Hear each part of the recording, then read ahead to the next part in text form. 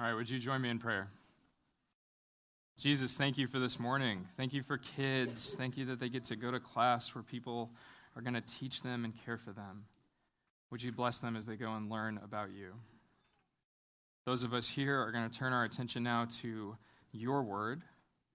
And so we ask the teaching ministry of your Holy Spirit would unfold in such a way that the word, which is alive, becomes that much more alive to each of us in a personal way. Thank you for the word of Song of Solomon. We ask in Jesus' name. Amen.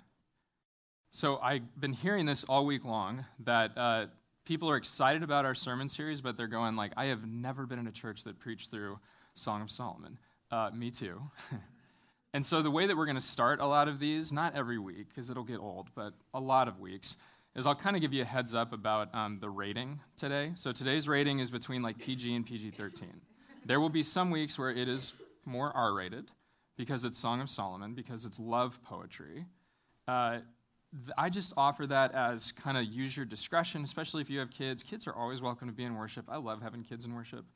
But as parents who are responsible for the car rides home and the conversations therein, just want to give you a heads up about that. I also want to do that as a means to say that for many, the subject of intimacy and sexuality is extremely powerful. That's true for all of us. But it's also fraught with all kind of pain and all kind of difficulty.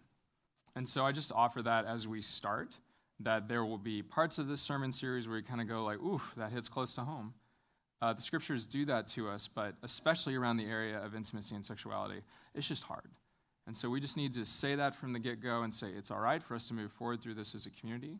I hope, and I actually believe, especially through the preaching of the word, and the way that the word can be brought together in groups, that there can be healing for anybody through the scriptures, no matter what you've experienced. And so I offer that at the beginning of our time together. I also want to offer a little glimpse into the land of Narnia, so all you C.S. Lewis fans, get ready. The last book in the Chronicles of Narnia is The Last Battle. It's a powerful book, and it begins with a relationship between a talking ape named Shift and a talking donkey named Puzzle. Everybody with me? Donkeys, apes, they talk, it's Narnia. Okay, good. Listen to this. Shift had one friend and neighbor who was a donkey called Puzzle. At least they both said that they were friends. But from the way that things went on, you might have thought that Puzzle was more like Shift's servant than his friend. He did all the work. When they went together to the river, Shift filled the big bottles with water, but it was Puzzle who carried them back. When they wanted anything from the towns further down the river, it was Puzzle who went down with empty bags on his back and came back with them full and heavy. Puzzle never complained because he knew that Shift was far cleverer than himself, and he thought it was very kind of Shift to be friends with him at all. And if ever Puzzle did try to argue about anything, Shift would say, "Now, Puzzle, I understand what needs to be done better than you. You know you're not clever, Puzzle." And Puzzle always said, No, Shift, you're right. It's quite true. I'm not clever. And then he would sigh and do whatever Shift told him to do. Every one of us has at some point in our life fallen into one end of the spectrum of this relationship. We give away our will and our power to make other people happy. That's one of my tendencies. Or we notice that someone is giving us an inch, and so what do? We take a mile. We take at least a mile. At various times in each of our lives, we're either the ape Shift or we're the donkey Puzzle, and that's, honestly, it's part of being human. It's part of being broken. It's part of the sinful world that we live in. And so I mention all that at the outset to say there are pieces of Song of Solomon that are going to land in each of our lives in a particular way because we all face the fracturing of relationship. We face it in real ways. And so for the next 8 weeks, we're going to be looking at Song of Solomon. It's also called Song of Songs. And the top level thing I'd like us to know about it this morning is that it is about relationships.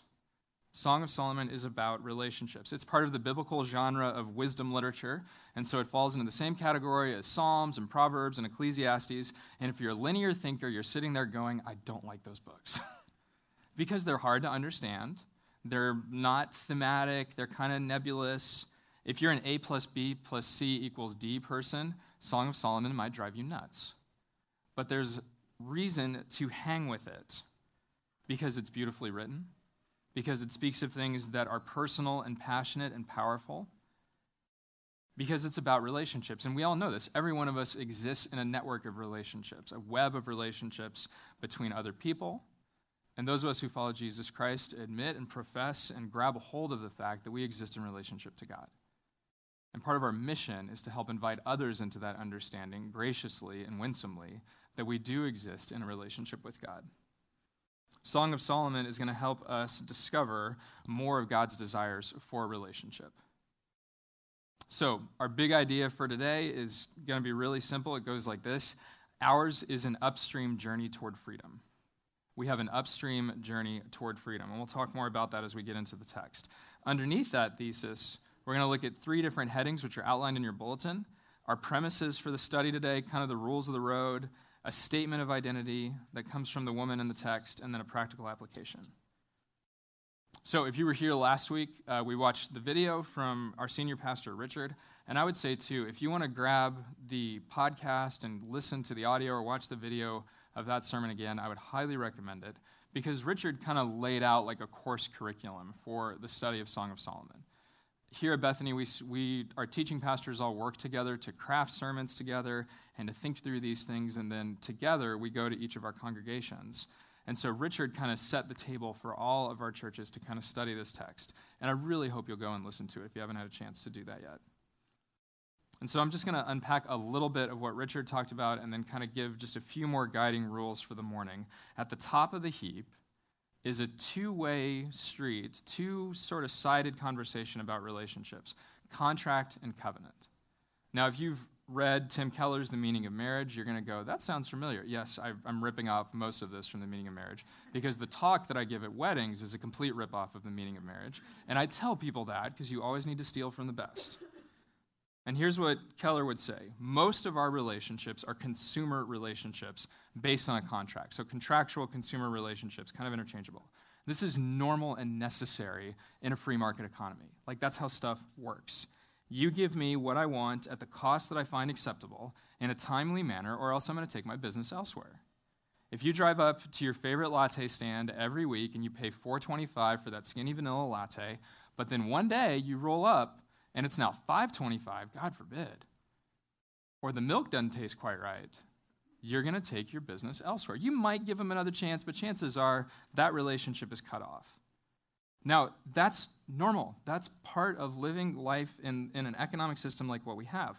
But there's a problem when we transfer the parameters of that relationship to relationships with people. See, your relationship with your latte provider probably isn't that personal. It might be. You might know your barista. You might pray for them. I hope you do.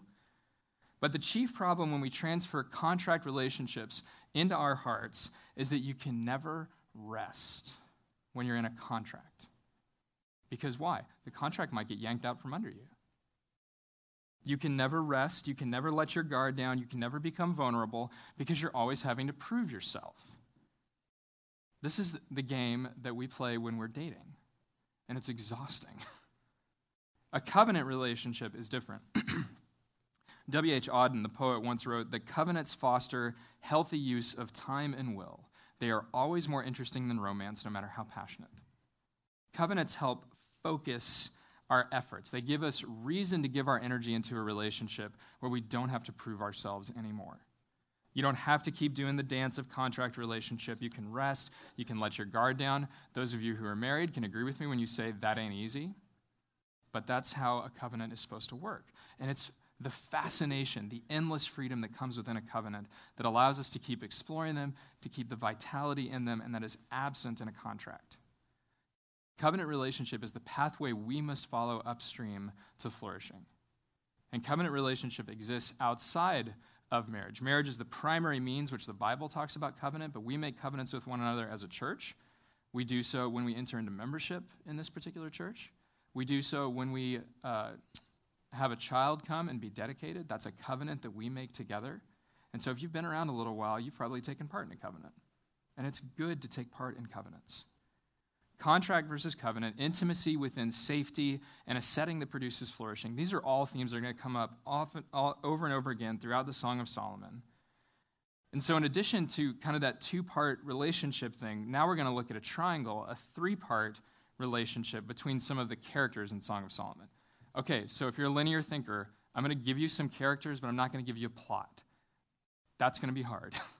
There is no plot because the Song of Solomon is a collection of love poems, right? It's not a fully writ story. It's not, he dates her, and then she dumps him, and then there's flowers, and he stands out in front of her house with a boombox over his head.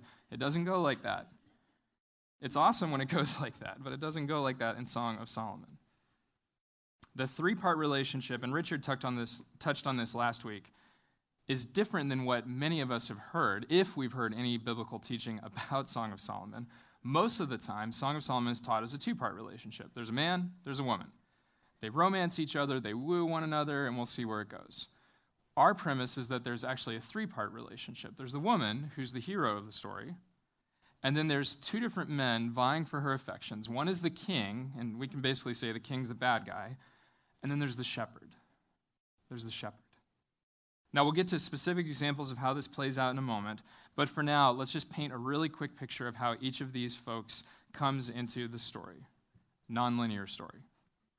The woman is the hero. Part of what we'll discover as we study Song of Solomon, and this is a theme throughout all of Scripture, is that God calls women and men to live in equality and to treat each other with equality. That is clear in the text, and we will get into that more and more, and that is a theme that unites all of our Scriptures. Our heroine, this woman, is strong, she's well-spoken, her heart is aligned with the things of God. That's the gist of why she's a hero. The king is kind of like a bad guy, but he's like a sniveling, wimpy, like toothless bad guy. He's a bad guy because he wants a contract relationship. He wants to get what he wants from the woman at the least possible cost to himself. That's a contract. And we don't really know if they're married. Again, this is one of the questions you have to ask when you're looking at poetry. It's not linear, and so we can't say with certainty, the woman's married to the king, the woman's married to the shepherd. At different times in the text, it's going to look like she's married over here, or she's in the harem over here, or this is happening. I think this is actually a helpful area where it's not super clear, because then we can take Song of Solomon and say, this doesn't just apply to marriage. This applies to those nebulous relationships that we all step into from time to time. This applies to you whether you are married, whether you are single, whether you are dating, whether you are divorced. There are principles from the text that are going to apply to each of our lives. And I think that lack of foundational clarity around some of these relationships is actually a helpful thing. The shepherd is the final figure. And what we know about him is that he is the woman's true love.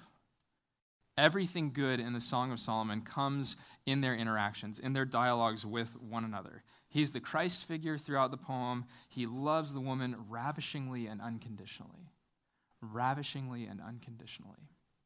Those are words that come up in the study of this text that we need in our lives, and our world needs to see us apply. And the reason for that is that perfect love drives out fear. And we see that several times just in this text today. Okay, that's a lot to think about. Not every week is going to be like that. Again, I want to mention groups, because I mentioned this at the beginning. Groups are a great way to look at this text, to look at all the texts we're going to have in Song of Solomon and really digest it, really get your arms around it. We're going to be providing study questions for groups, so if you'd like to have access to those, let me know. We want to make sure that groups especially can be a place where this kind of thing is safely and helpfully talked about. Now let's look specifically at the text. If you brought your Bibles with you, I want to invite you to turn to Song of Solomon chapter 1. A Bible, there's a couple on the back table over there that you're welcome to have. Each week, we're just going to cover like a little chunk of each chapter. We're going to have a chapter on the agenda, but really we're going to try to get at sort of the main themes within it. And I want to encourage you, read the whole chapter on your own. Yes, it's poetry. Yes, it can be kind of hard to follow. But just to immerse ourselves in the text week in and week out is really, really valuable.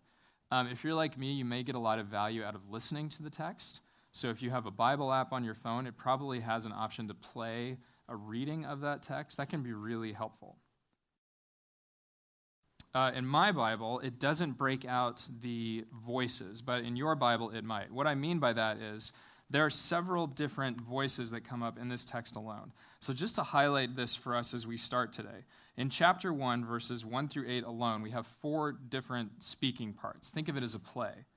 So the first speaking part is the woman, and she speaks in verses 2, 3, and the first part of 4. Then, if you have the same pronoun I do, it says, "We will exult and rejoice in you." That's like a Greek chorus. That's like the people in the background in the Shakespeare plays that affirm what's going on. Then in verse 5 through 7, that's the woman speaking again. It's kind of like a dialogue. And then at the very end in verse 8, we hear the voice of the shepherd. So I mentioned that breakout because there are a lot of resources out there that can kind of helpfully frame that. I'll do my best every week to kind of help frame that for us as we study it. But isn't that interesting that within the first 8 verses, we hear 4 different exchanges? And if you're not looking for it, it's really hard to see where it is. And that's another reason why Song of Solomon can be somewhat confusing. Let's talk about why the woman is the hero. I made that claim earlier, and I want to try to support that claim. Why would we want to say that about the woman? She's not perfect. She struggles. She says confusing things. So why sort of tap her on the shoulder and say, you're the hero of this story? 2 main reasons that I'll cover very briefly today. First, she gives voice to the joy of love and how good love is. And secondly, she tears down the stereotypes of her day. She gives voice to the joy of love, and she tears down stereotypes. So first, the voice of joy. So much of Song of Solomon is about the joy of love, of being loved, of being in relationship. And we all know this feeling. When you're excited about something, when you are loving a new book, or you're watching a new TV series, or you just found this great new recipe, what do? You talk about it. You tell people about it, because there's this joy over finding something that speaks to your heart. In relationship, we do the same thing. Verses 2 through 4 are where the woman is really bringing this into fullness. I'm going to read verses 2 through 4 and stop at the part where the chorus comes in. Let him kiss me with the kisses of his mouth. For your love is better than wine. Your anointing oils are fragrant. Your name is perfume poured out. Therefore the maidens love you. Draw me after you. Let us make haste. The king's brought me into his chambers.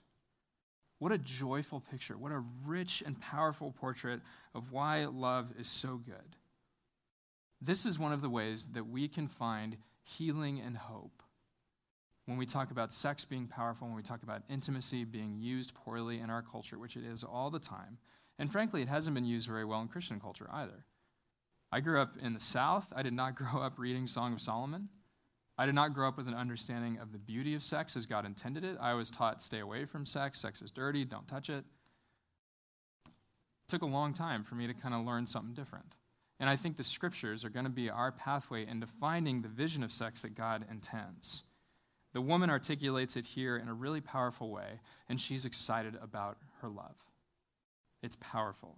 Verses 2 through 3 are interesting as well because she mentions 3 things that, if you have an Old Testament background, are really powerful images of blessing. She mentions wine and oil and perfume.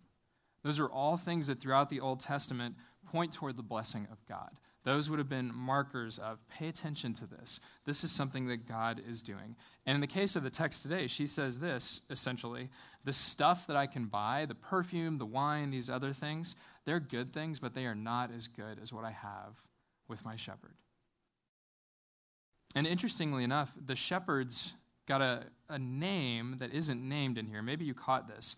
The woman says this, your name is perfume poured out, right? So that's a metaphor. Your name is perfume poured out. In other words, the very name of her love, the shepherd, is one that is built around the image of sacrifice. Isn't that interesting? Sacrifice has already come up in chapter 1 of Song of Solomon. And if we know Jesus Christ, we know that his sacrificial love ravishes us and changes us and transforms us and brings us joy. And it's here in the text. His name is known as a name that is sacrificial in the way that he loves. Pouring out perfume, just dumping it out, yeah, sure, that might look wasteful, it might be this, it might be that. But in the context of the passage, it celebrates why their love is so beautiful, because it involves sacrifice. Now, let's try to apply this for just a moment. If you're young or old, if you're married or single, this begs the question, what am I trying to align my desires for love with? In other words, if our hearts are like a compass, what is the north? What is the direction that our hearts are pointing toward?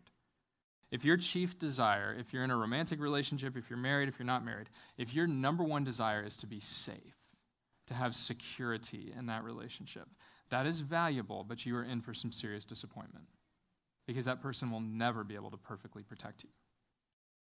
If your chief desire in a relationship like the king is to exercise power and get what you want, you're in for a lot of pain. a lot of pain. But if you hope and long for and aim your heart at the goal of giving up your life for the sake of somebody else in the safety and context of a covenant relationship, then you become more of who God made you to be, and the person you love gets to become that too. This is a learned ethic. This is not something that any of us do by default. We do not naturally err on the side of giving ourselves away for the sake of others. This can happen in marriage. This can happen in friendship. I've told you guys before about a friend of mine named Colin who, at a very broken point in my life, drove down through traffic to meet with me and to affirm my calling and to tell me that I was valuable. And that is self-sacrificial love, because he didn't have to go do that. Nobody told him to do that.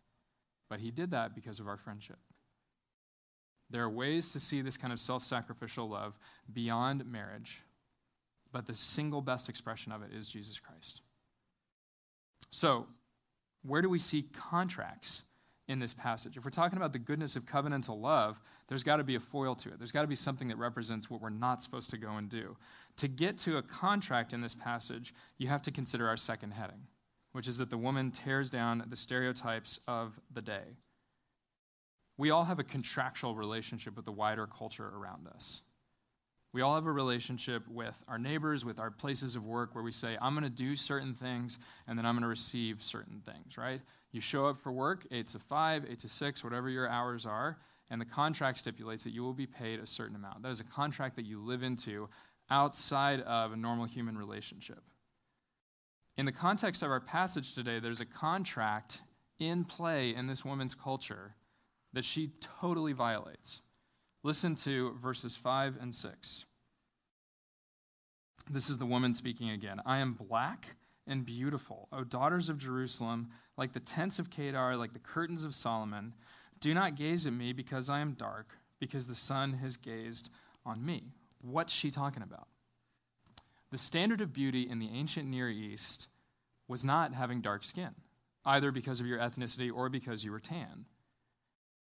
The standard of beauty in the ancient Near East for women was pure, white, unblemished, milky skin. In other words, Seattleites would have been gorgeous to them. So, this woman is either of a different race, which is possible, she's different than the prevailing culture around her, or her skin is dark, as she alludes to, because she works in the fields. She's been outside.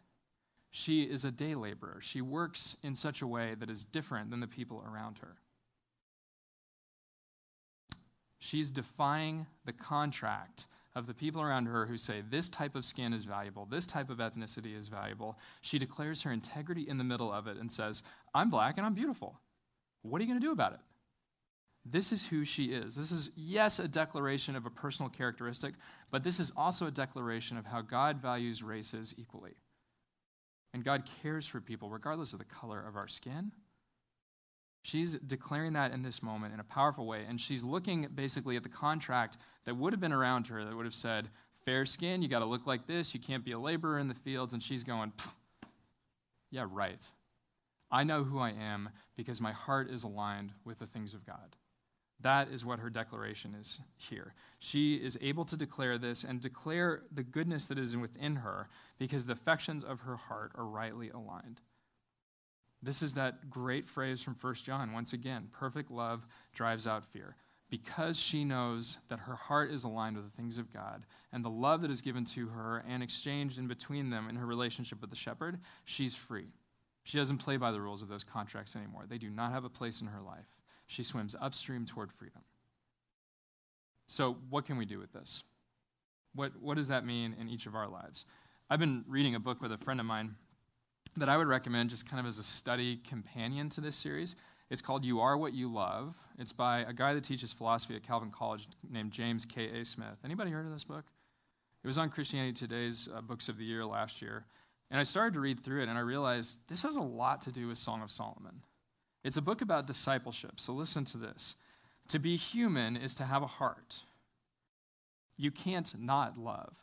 Isn't that a great line? You can't not love. You're going to choose to love. The question isn't whether you will love something as ultimate.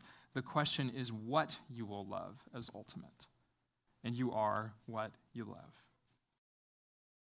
What does he mean when he says that? You are what you love. Smith explains that human beings are animated and oriented around some vision of the good life. So close your eyes for just a minute. Do a little bit of in-the-moment reflection. When you were growing up, what did your mom and dad or your parents or whoever was in charge of your life tell you was a good life? Was it financial security?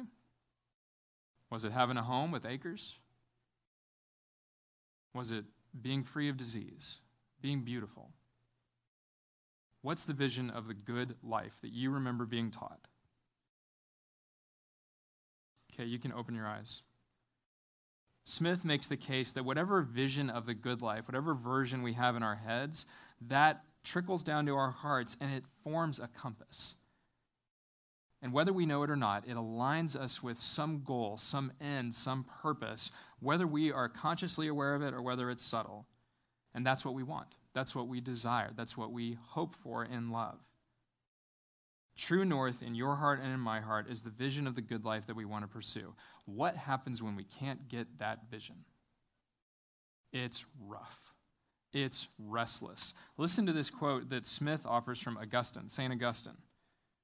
A body by its weight tends to move toward its proper place. He's talking about physical objects. The weight's movement is not necessarily downward, but to its appropriate position. Fire tends to move upwards. A stone moves downwards. They are acted on by their respective weights. They seek their own place. Oil poured under water is drawn up to the surface on top of the water. Water poured on top of oil sinks below the oil. They are acted on by their respective densities. They seek their own place. Things which are not in their intended position are restless. Once they are in their ordered position, they are at rest. Smith goes on to explain that our loves, the things that our hearts orient around, are like gravity. They carry us to the direction to which they are weighted. If our loves are absorbed with material things or security or false love or contracts, then our love is a weight that drags us downward to inferior things. But when our loves are animated by the renewing fire of the Holy Spirit, then our weight goes upward. What are your loves? What kind of love draws you to pursue something or to pursue someone? How have you tried to achieve that vision of the good life? What does that cost you? Are we sensing stability as we pursue those visions from our hearts, or are we sensing that restlessness that Smith wrote about? Where and when are we living like puzzle and shift? We're just in that relationship that's all give and nothing in return. If you're thinking of a relationship like that, I invite you to consider that as part of the confession that we'll share together before we come to the Lord's table. Are we entering into our relationships with humility and a desire to see others flourish, or with a desire to just get what we want at any cost? Are we resting in our relationships which are built around a covenant, or are we fighting like we're in a contract all the time? Jesus Christ made a covenant of love with us, which he embodied here at his table. And I'm going to invite Nick and Ken to join me up here. This table is an enactment of a covenant. It's a place where we can love and be loved safely. When the people of God come to the table of God, they don't come wondering if we're accepted, wondering if we got everything right. We come knowing that we're safe here. And that the orienting loves of our heart can be matched only by the matchless love of Jesus Christ. So I'm going to pray and ask God to set apart this time, and I invite you to join me in prayer and join me in confession. Jesus, this is your table. We offer this time to you. We pray that in the use of these very simple elements that you would be glorified. We ask that you would fill us with your Spirit in a special way. We confess that we fall very short, so short, of your desires for us, of your glory. And so hear us now as we offer in the silence just a few moments of confession.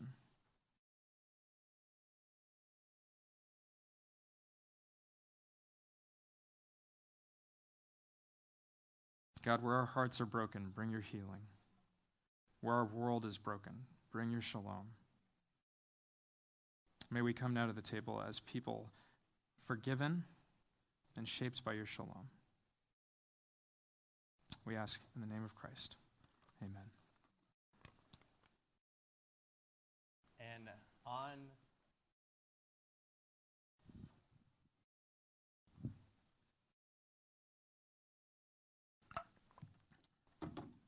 And on the night that our Lord Jesus Christ was betrayed, he took the bread and he blessed it. He said, "This bread is my body broken for you. Take it, eat it in remembrance of me."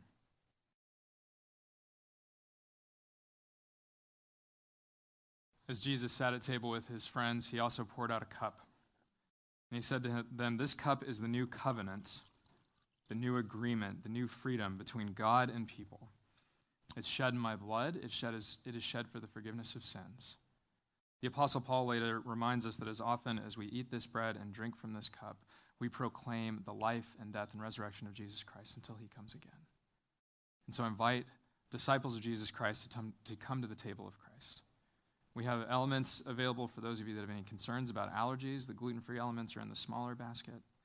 These men and women are here to love and to serve you and to offer you the bread and say, "This is Christ's body broken for you." You're welcome to take that bread when you're ready. And then we offer the cup as well. This cup is Christ's blood shed for you. Take the cup back to your seat. Please hold on to it. We will have a moment in a little while where we take the cup together. This is the meal of God, the table of God for the people of God. When you're prayerfully ready to do so, come forward by the center aisles and then head back to your seats by the sides. Let us worship God at his table.